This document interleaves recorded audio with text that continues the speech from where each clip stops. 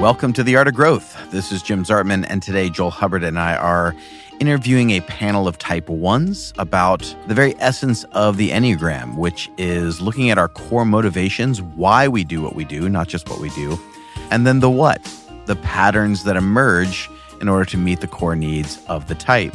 If you are new to our world, you can find out more about us at theartofgrowth.org. That is the place to reach out to us about coaching or training for your organization. It's also a place to take a free Enneagram test or instincts test, which is a really important part that we did an entire season of panels on. And all of that together really helps us understand who we are and the areas we need to grow in. Theartofgrowth.org is also the place to reach out to us. But that's it for now. So let's go ahead and jump in with our Type 1 panel.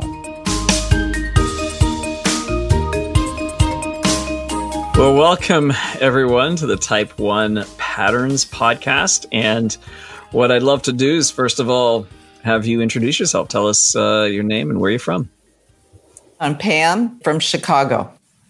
And I'm Erin. I'm in Wilmington, North Carolina. I'm Sherry. I'm in Atlanta, Georgia. And I'm Gillian, and I'm from little old England. What part? The Northwest. Do you know Blackpool? Yes, I was just there. I was there 2 weeks ago in Market Harborough, and then all the way up through Wales. Yeah, the other side of the country. Lovely. Yep. It was lovely. All right. Well, let's dive in. We've been talking about patterns. One of our followers, one of our friends, dear friends, reached out and said, hey, look, you guys always talk about patterns. You talk about the core motivation and you talk about the connection between the two. Help us understand, what do you mean by patterns? What does that look like? And what does that look like by type? And so we thought, well, let's do a podcast on it and ask you folks what that's like for you. And so what I'd love to begin with is we always, have these one-liners to describe the core motivation for all 9 types. I think most Enneagram teachers do that. It's like the single line that just says, here's the core motivation for the Type 1. It's to be good and have integrity and so forth. What I'd like is for you to describe your core motivation, and then we'll get into the patterns or the strategy of the type. So for me, I think the way I think about my core motivation, I always hear it as to be good, but for me, the way it looks like is I don't want to make a mistake. So I will triple check an email before I send it. I will usually not say anything unless I'm sure that every word I've said is accurate. And it also creeps in when other people are talking. I'm sort of tempted to correct them, especially maybe perhaps my spouse, if he says something that is inaccurate, because I'm like, oh, no, that's not. And then I'm like, oh, it's not relevant to the story. It doesn't matter. But that's where I see it come out for me. Oh, dang, I so relate to that. I'm married to a 7 who loves to tell stories, and that pisses him off more than anything when I try to correct the details that are not significant. For me, when I thought of this question, I think the thing that resonates most is to be a person of integrity, like a good person, like to do the right and the appropriate thing, which includes all those things you were talking about, Sherry, like self-editing, and to minimize or prevent criticism from the outside. And that drives a lot of behaviors, which I think will come out as we talk. Mine's very similar. Mine, I want to be good, but it's more, I want to do the right thing. Like, I don't want to do anything that someone would question my motivation or question if I'm doing something just for myself. When I feel like I'm doing the right thing, I usually feel like it's the right thing for someone else more so than, and who am I to say what's the right thing for other people? But that's something like, I'm like, well, I'd rather do the right thing for you at the expense of what might be the best thing for me. And the inner critic as well. I have a hard time with my name being Erin. Her name is Karen. So I have a Karen on my shoulder, and it's trying to keep her kind of managed as well. I can relate to all of those things. I wonder if the rest of you feel as well that a strong motivation is just to be in control of everything, make sure nothing goes wrong. So that means I'm the sort of person that looks ahead to my week, looks ahead to my day, make sure that everything is under control. And that is as you say, Sherry, about, not wanting to make mistakes, sort of quite exhausting because it's not possible to be in control of life. But nevertheless, you're going to give it a good go every day of the year. So I suppose in there somewhere is a desire to live life right and do things well. But more core than that, it feels to me, is that sense of wanting to nail everything down, be sure about everything before it happens. And it's going to express itself very differently from type 1 to type 1, which is why there is no single definition that nails it down perfectly for any type. Because we're trying to name this thing that's happening internally. And some of the Enneagram teachers that influenced me talked about it as the attention of where your mind and your behaviors and your emotions go. And so it like has an attention, and it's towards something that has to do with this thing of trying to be right, trying to get it right, trying to avoid mistakes, trying to be in control, trying to have integrity. I've heard other ones say, I want my life to match my values. I want my behaviors to match those. Like, to me, that's really important. And so you have all sorts of language around that. It's trying to get at this internal sense that's underneath. So let's talk about the pattern.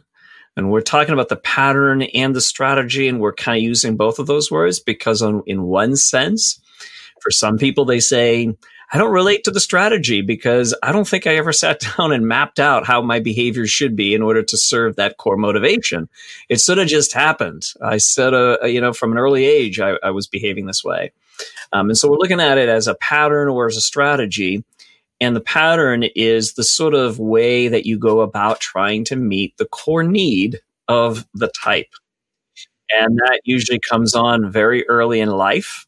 And so what I would love for you to do is just sort of maybe describe as best as you can, how do you go about meeting the need, the core need to be good, to not make mistakes, to control your world, however you would, language that.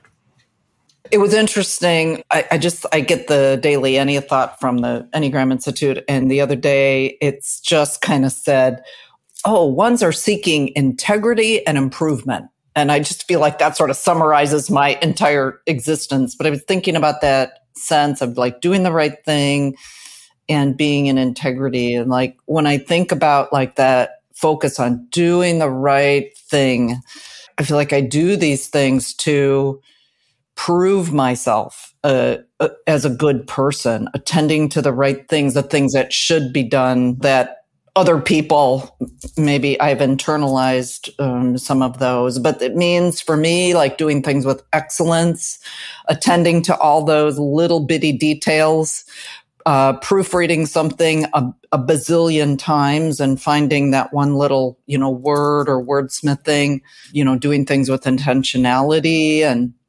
seriousness. Everything feels very serious. I know I'm in a really good place when I can laugh, attending to every detail. So there's no room for criticism is kind of what it feels like to me, and not allowing myself permission to rest until it feels done. But the problem is it never feels done because it could always be better. So there's the rub.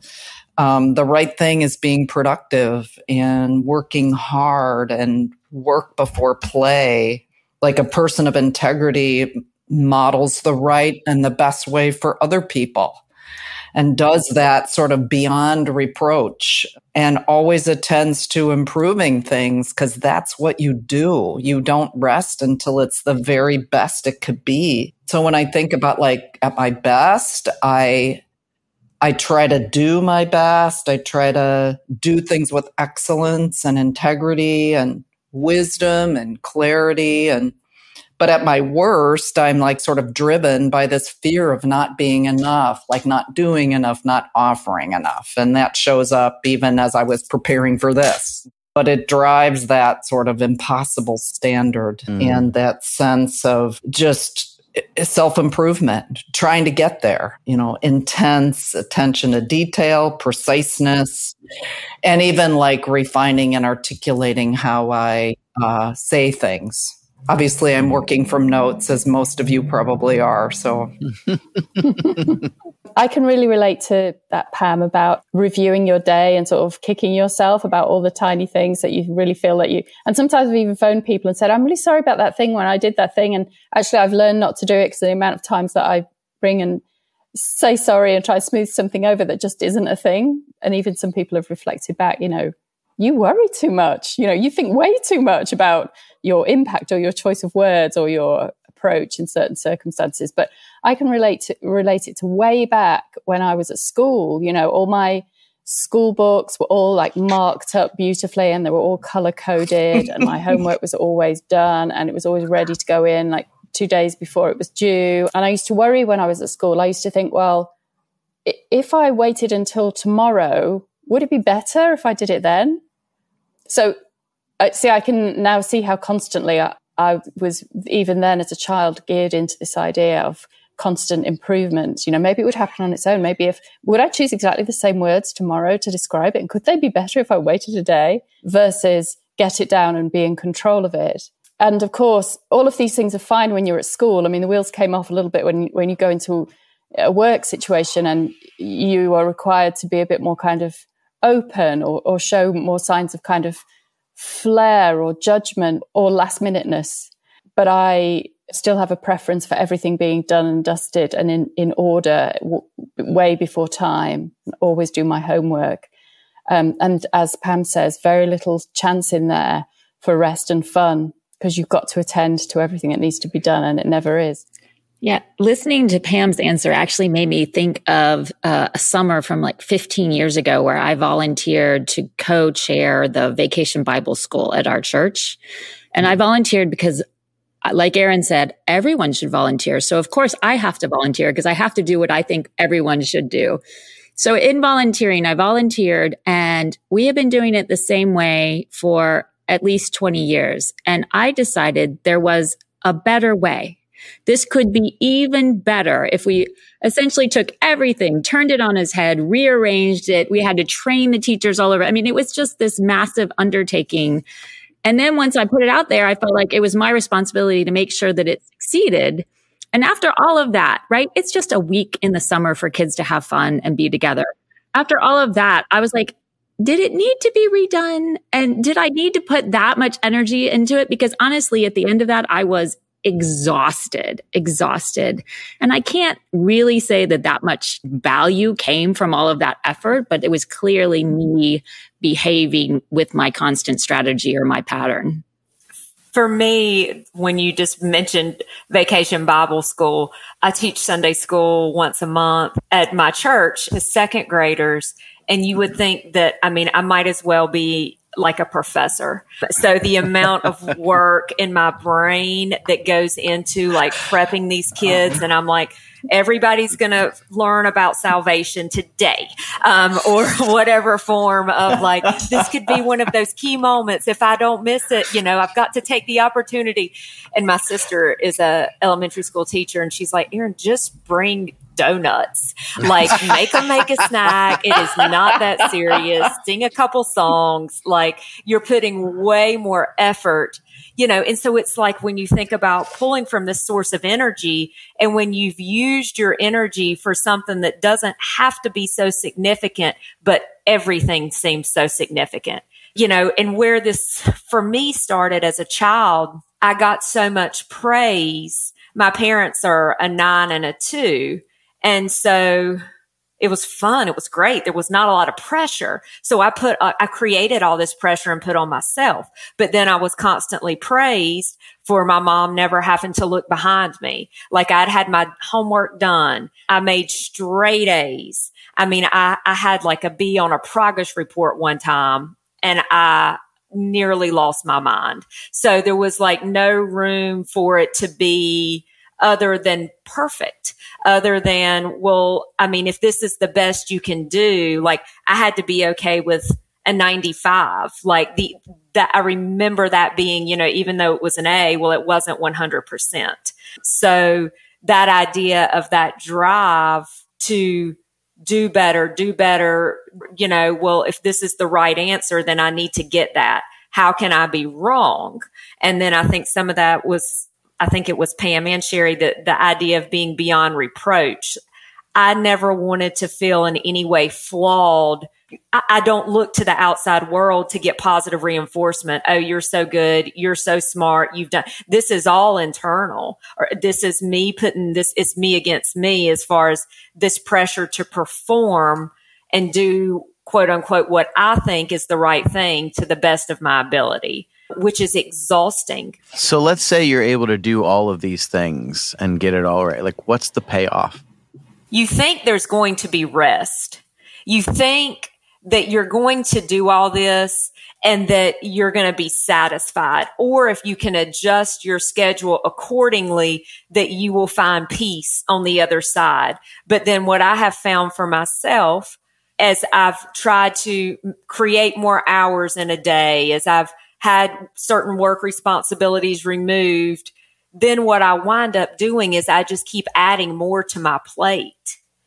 It's a compulsion in some regards. Like, well, I need to have this done and I need to have this done. And just season of life I'm in, I work full time and I've got 3 kids and a husband that travels. So those tasks are always there, because for me, at least, when I've climbed one mountain, I never take that time to say, well done, pat myself on the back, enjoy that kind of, you've done this, sit in it and enjoy it. It's just check that box and what's the next one?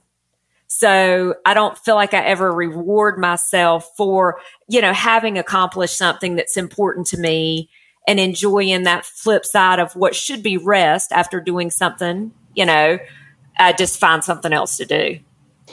Wow, that is so brilliant what you said there, Erin. And I can really relate to it. It is rest and peace and a kind of self-satisfaction that you think will come. And then you sit down and think it's happening. You can take that time and then you just notice something that's slightly squint or a little sort of, so I can just see something actually over there now that needs to be swept up. So you have to get up and do it again. And I suppose then the closest thing to achieving that, so to getting to the other side, is running a half marathon. So you run a half marathon, and I've only done it once in my life, but then you are actually not allowed to go out running. You are actually supposed to recover, and it's actually supposed to take about a week. So you kind of live in that thing where you are allowed to just sit in the delight of the achievement and the fact that you are not allowed to undertake any heavy exercise for a week. And I suppose that's the closest I can think to what I'm trying to explain. There should be these times in every day. And when I think about getting better from the compulsions I think we all experience, it's about saying, right, where in the day, I said that I'm a day planner and a week planner, where in this day and in this week will there be time where I can almost as a discipline make myself take that peaceful rest and almost make it like a piece of work. Therefore, it's more likely to get done. Yeah. I had one friend that called it margins, and he deliberately did exactly that, like you were talking about, because otherwise he wouldn't do it. It was just like, I have to be very intentional about creating in my calendar. It wasn't intuitive to him to think, like, where are the margins for me to just be, for me to just allow things to be. And he had none. So he started intentionally putting that in his calendar. So, yeah. The word that keeps coming up for me, it was coming up for me when you were talking, Erin, and Jillian too, like, it is enough. That I have this sense of just not being able to do enough. But I think, Jim, to your question, like, what is it? It's that sense that it is enough. Like, I've done enough. I know enough. I'm offering enough. Being able to be at peace with that is sort of like, is that the payoff at some point? That's what I hope it is. To your point, Julian, and what you said, Joel, like, I know that I am in a good place when I can say, okay, the preparation for that session that I'm going to do, or whatever I'm going to teach, or whatever I'm going to offer, it's enough. And I can rest. It even is hard to roll off my tongue, but just being able to say to myself, it's enough. I've done enough. And I will know what to do in the moment because the preparation is enough, if that makes sense. Very good. Well, let's talk about when you became aware that the pattern that had served you at some level, at some point, right?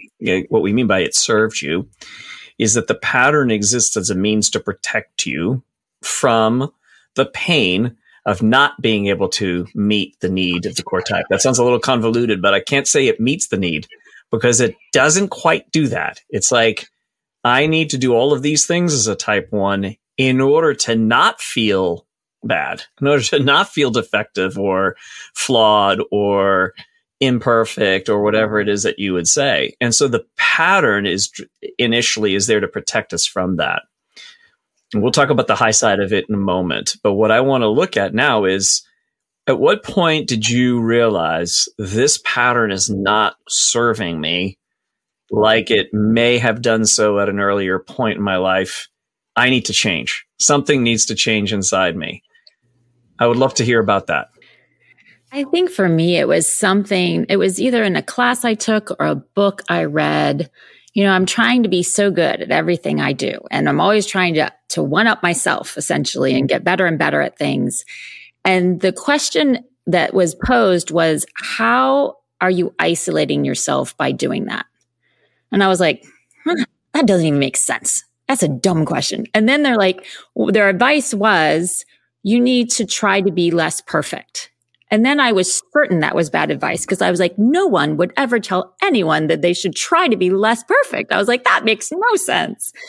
And then I sat with it for a while and I was like, okay. So I guess in my efforts to always be better and do better, I'm sending a message to the people around me that they aren't good enough just the way they are. So I'm sending a message to my spouse and my quickly maturing children that they aren't fabulous exactly how they are right now. And I realized, I was like, that is the opposite of love. That is the opposite of what I am trying to tell them. So all of my striving is sending a message that is counter to the message that I want to be sending. And that was when I was like, okay, I see what they're saying. This is going to be hard to try to be less perfect, but I see that this pattern isn't helping me, and it isn't helping me connect with the people I most want to connect with. Yeah, because in one sense, love is the part inside you that says, hey, you can improve, right? Things could be better, right? Like, you don't have to be stuck. You don't have to struggle this way. You don't have to be doing the same thing over and over again, expecting different results. You can actually change your patterns, right? You can see that so clearly. And so that's where the attention goes. And that's what you wanted to convey, right? Right. I was trying to show love by showing my kids how they could be even better, but it wasn't conveying that. Yeah. As somebody who's been mothered by a 1, it doesn't feel like love. It does feel like criticism. And yet I know when I spoken to my mum about it, she doesn't mean it as criticism. She means it as if to say, look at your great skills and all the things you could achieve. This is how much I believe in you, that this road ahead could be like this for you. And it just doesn't sound like that when it arrives in your mind. You know, where I have trouble, it's the idea of the core motivation is to reach for excellence, to reach for the best that you can do. So, you know, the conversation I have with my son that this is where I'm trying to do better is, your best may be an 85 or a B or whatever it is, and that's your best. But I don't understand how people can give anything but their best. And so it's not necessarily that it has to meet up to these, what an achiever might be out for, but it has to be, at the end of the day, can you look back and say, well, I've done my best. I don't want to put the type of pressure that I put on myself on my kids. because I don't want my household to be always so serious, always so we got to get all these chores done. Like, which honestly, parenting a 1, I mean, she's my dream. Like, she comes home, she gets her life in order, like she gets her snack, she has done her homework. And so I try to help her not put so much pressure on herself. I'm like, well, let's go do this. She's like, well, I haven't made my bed yet, And I'm like, kind of high-fiving, but kind of like, like, but then I have, and I almost think that this is a joke at times. My third one looks to be that she's going to be a 7. And I'm like, God is laughing, honestly, because he's given me a 1 and he's given me a 7. And the 7 is, she throws stuff everywhere. She's just all about living in the moment. How much ice cream, how much good stuff, how much of much can I have? But she lives in the present. She really does. And she said some like things to me when we're getting out of the car. Let's get up. Let's get moving. She's like, Mommy, I don't rush the way you do all the time. Some of these things that kind of like slap you across the face, or like where we live, we're in the Intracoastal Waterway and we can go out regularly on the boat on these uninhabited islands, see birds, see fish, see all this stuff. And I'm like, okay, well, my little alarm is vibrating on my watch that we need to stick to schedule and it's time for baths. And she's like, just 5 more minutes, Mom, look at the sunset, and I'm like, I want to be able to pull in and live in that freedom that she lives in. But then I also realize when she gets older, I'm probably going to have to pay a house cleaner to come and tend to her business before I come over, because I'm going to be cleaning the entire time. I'm sure of it.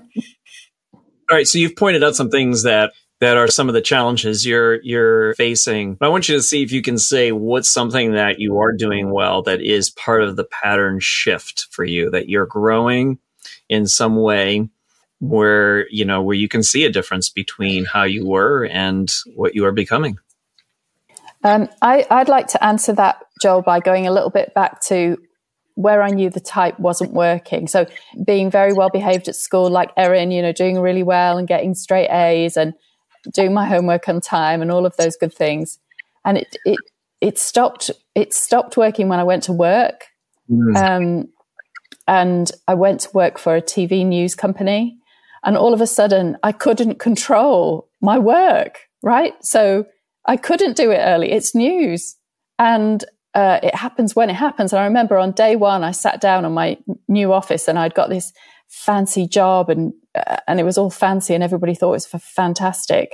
And a colleague said to me, well, of course, the number of people you'll let down because you can't make your dinner, you'll make arrangements for dinner, but you won't be able to make dinner because you'll be sent somewhere. And you'll come in on a Monday morning, but by the evening you'll be in Madrid or something. You'll be covering some breaking news. And to me, that just sounded, as somebody who quite likes routine and control and not disappointing people and not being thought of as a bad person, it sounded like torment, horrid situations that you're constantly apologizing to people, and that also you might end up somewhere you don't know where it is, you don't speak the language, you don't know when it's going to be. And so now the way that I've gone into work, and actually now this has actually fired me up to see if I can find a way to help young people get appropriate careers that align a little bit with the way that they're designed, so they don't end up doing something that's so far away from their temperament and their natural bent. So that my work is now much more, there's a lot less of it for a start off, and there's a lot more room for creativity. I have my own little podcast and I work 2 days a week instead of 7. So I'm definitely doing less work, but trying to enjoy it more rather than the way that I started out in my work life. And I suppose that's the big learning point that I'd love to find a way to pass on to younger people. I love it. Very good.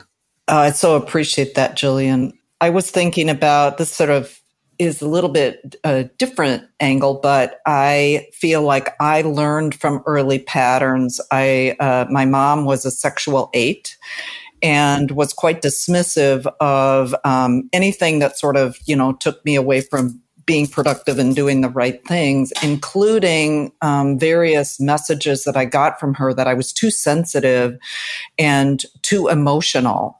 I got a lot of affirmation for getting good grades and, doing a bunch of extracurriculars and being in the honor society. And I did all those things, and there was some satisfaction in that. But the sacrifice I think I made as I look back, I couldn't see it at the time, but as I look back was like my inner landscape.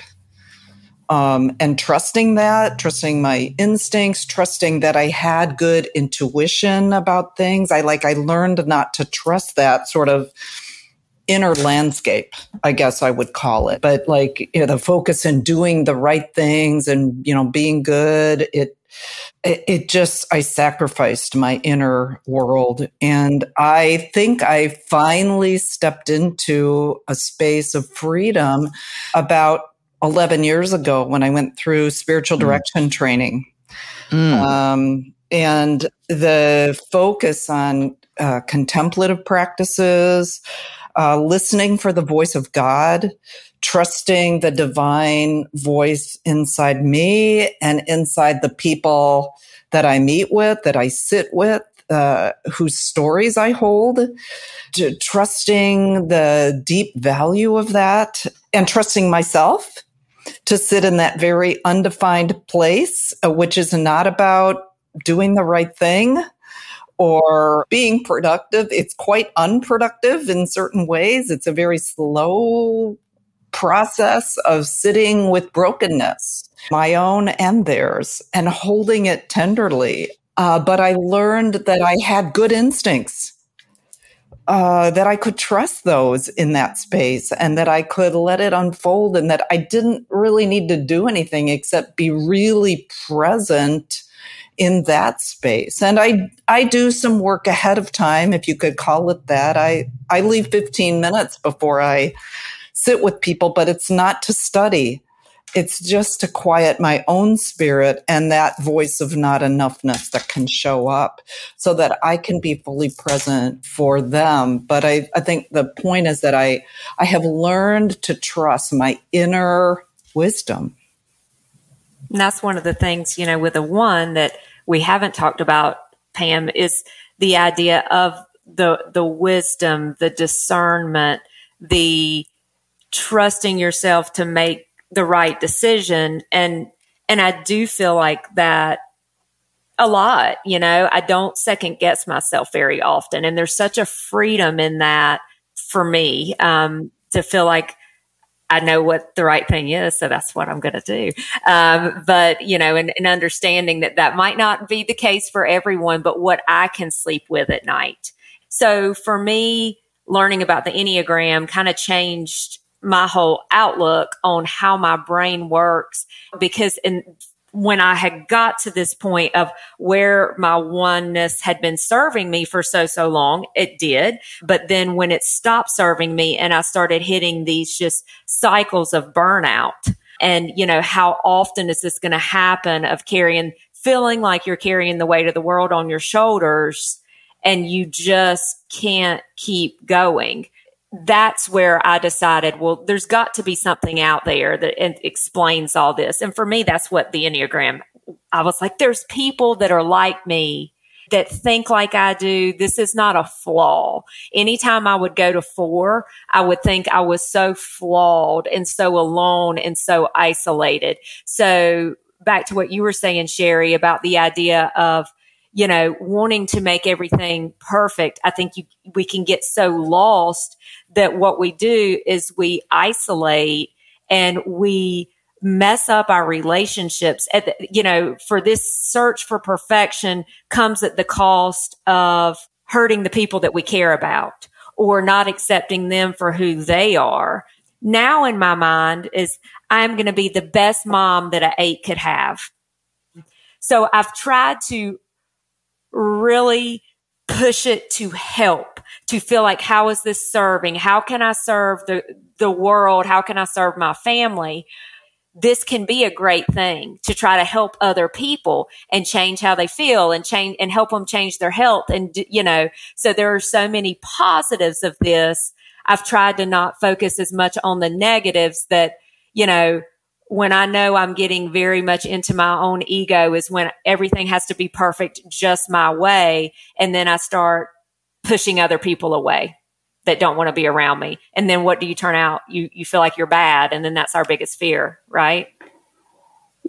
Yeah, I'm learning to let more things go and actually think at various points in the day. I actually don't need to do anything about that. That's not much of a thing. Or it might be a thing tomorrow, in which case it might come to mind. But otherwise, I think I might forget it. So again, there's not nailing everything down. I think I'm learning that although you've got good gut instincts, you can always improve by just sleeping on it. Or, engaging your thinking and feeling types by just, going around the block with the dog. And I'm finding that I don't need to think so fast. I don't need to decide so fast. If it's important, it'll come back to me. And otherwise I might forget it, and that might be okay. So I'm learning that your gut can go slower and your subconscious can be engaged for the overall process of improving things in your life. And overall, I think I'm beginning to learn that it's not a curse wanting to improve things. You're actually bringing a great gift to the world. If you're the sort of person who can go into a chaotic situation and sort of pretty much work out what's wrong and how to fix it, well, there's not everyone can do that. It's a great thing to be able to bring to the party. So that, and the fact that, you can make dinner for 6 at the drop of a hat. You're probably if you put your mind at learning bridge, you could learn it really well. And, the sort of things that, just to be able to trust that you can do things well and you'll be able to take things in your stride, and not worry too much. If it doesn't feel like you're in control all the time, you will probably catch up. I am learning bridge at the moment, so I'm speaking from personal pain. But yeah, so I'm sort of intentionally taking on more hobbies and making time for the things that don't seem to be that useful, but actually are just enjoyable. Just do those things. I didn't grow up, because I was mothered by a one. I didn't really grow up learning to take an afternoon to paint or to walk or to make sure that I did something for me. I was always working at something and making things better. But these insights that the Enneagram gives are very freeing, really. There's something, Jillian, in that I thought was really beautiful. It's kind of like this was starting at the place of peace and then working towards and using your gifts. And I love that sort of flip as far as like, I've got to do and do and do in order to get peace, is like that, the carrot at the end of the stick kind of thing.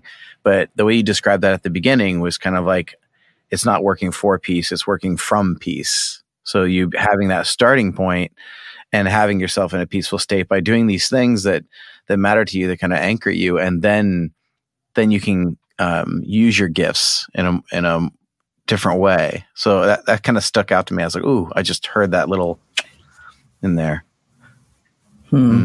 Yeah, I'll pick up on that idea of gifts because 2 things came to mind as a result of your question, Joel. One was, I think it is easy for we ones to look at, and myself especially, to consider myself like my personal self-improvement project, and to be so mindful and so focused on all the things that I, need to do better or am not doing up to par. But it has been freeing to embrace the deep beauty and value of having a strong sense of integrity, of having an inner compass, of being able to offer discernment and clarity to others in ways that they seem to really be able to receive, and to have the persistence to do things with excellence, and but also to know that I can release myself from some of those narratives of like having to be productive or, having to do things all the time. And one thing that, Joel, this will sound familiar because of your coaching and just the recent experience in the certification group that we just went through, your repeated invitations to access my heart has just like invited me into this space of fullness rather than like that space of not enoughness. And I am finding that I am embodying the space I share with other people differently. It's coming from a fuller, more expansive place, a less apologetic or fearful place that I can relax into. That, if I feel myself working too hard, even like in a spiritual direction session, when I feel like, wait, I'm working too hard, I'm like, I got to relax. This is not up to me. I am not driving this. The spirit is driving this, and I'm, imposing way too much into this space. But when I'm in that place, I feel like I can hold myself and other people with this sense of generosity and like capableness. It feels like generative to me. It gives the other person space, holds safe space for them. And I feel like I hold myself differently, more kindly, more from the space of wholeness rather than lack.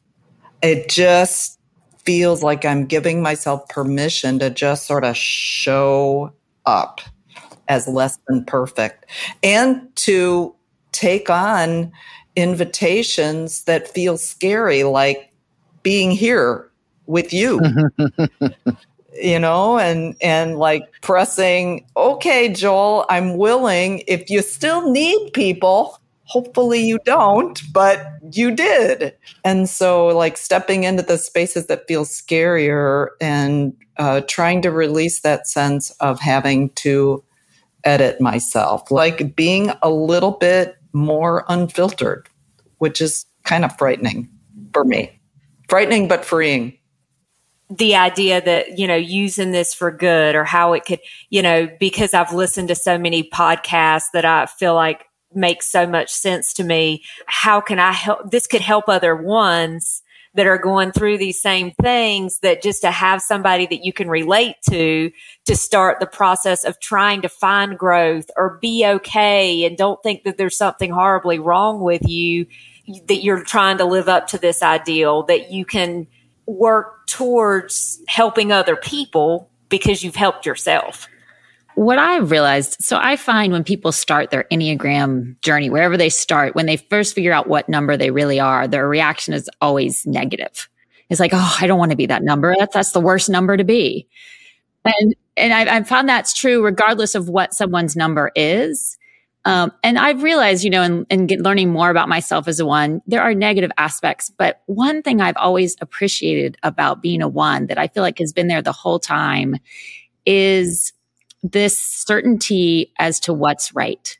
I have always felt guided in my life by just having a certainty around what is the right thing for me to do in that moment, which brings that serenity that the one's always looking for. And I'm so thankful for that, because I watch my friends who are other numbers struggle with not knowing what they should or shouldn't do and having a lot of angst and anxiety around that, which honestly, I feel like I don't typically have because I'm a one. So to me, the high side of one is that inner knowing, that gut response. So however you want to, felt sense, however you want to describe it, of just feeling like you know the right thing to do. So that would be the high side of being a one for me. Wonderful. Well, thank you to each of you. This has been a tremendous gift to hear from you, to hear you share so openly. And, we're all in process. So I love the fact that this isn't the kind of story where it's like, well, I once was this way, but I'm no longer that way. I'm this way now. Those kinds of stories that are too easy.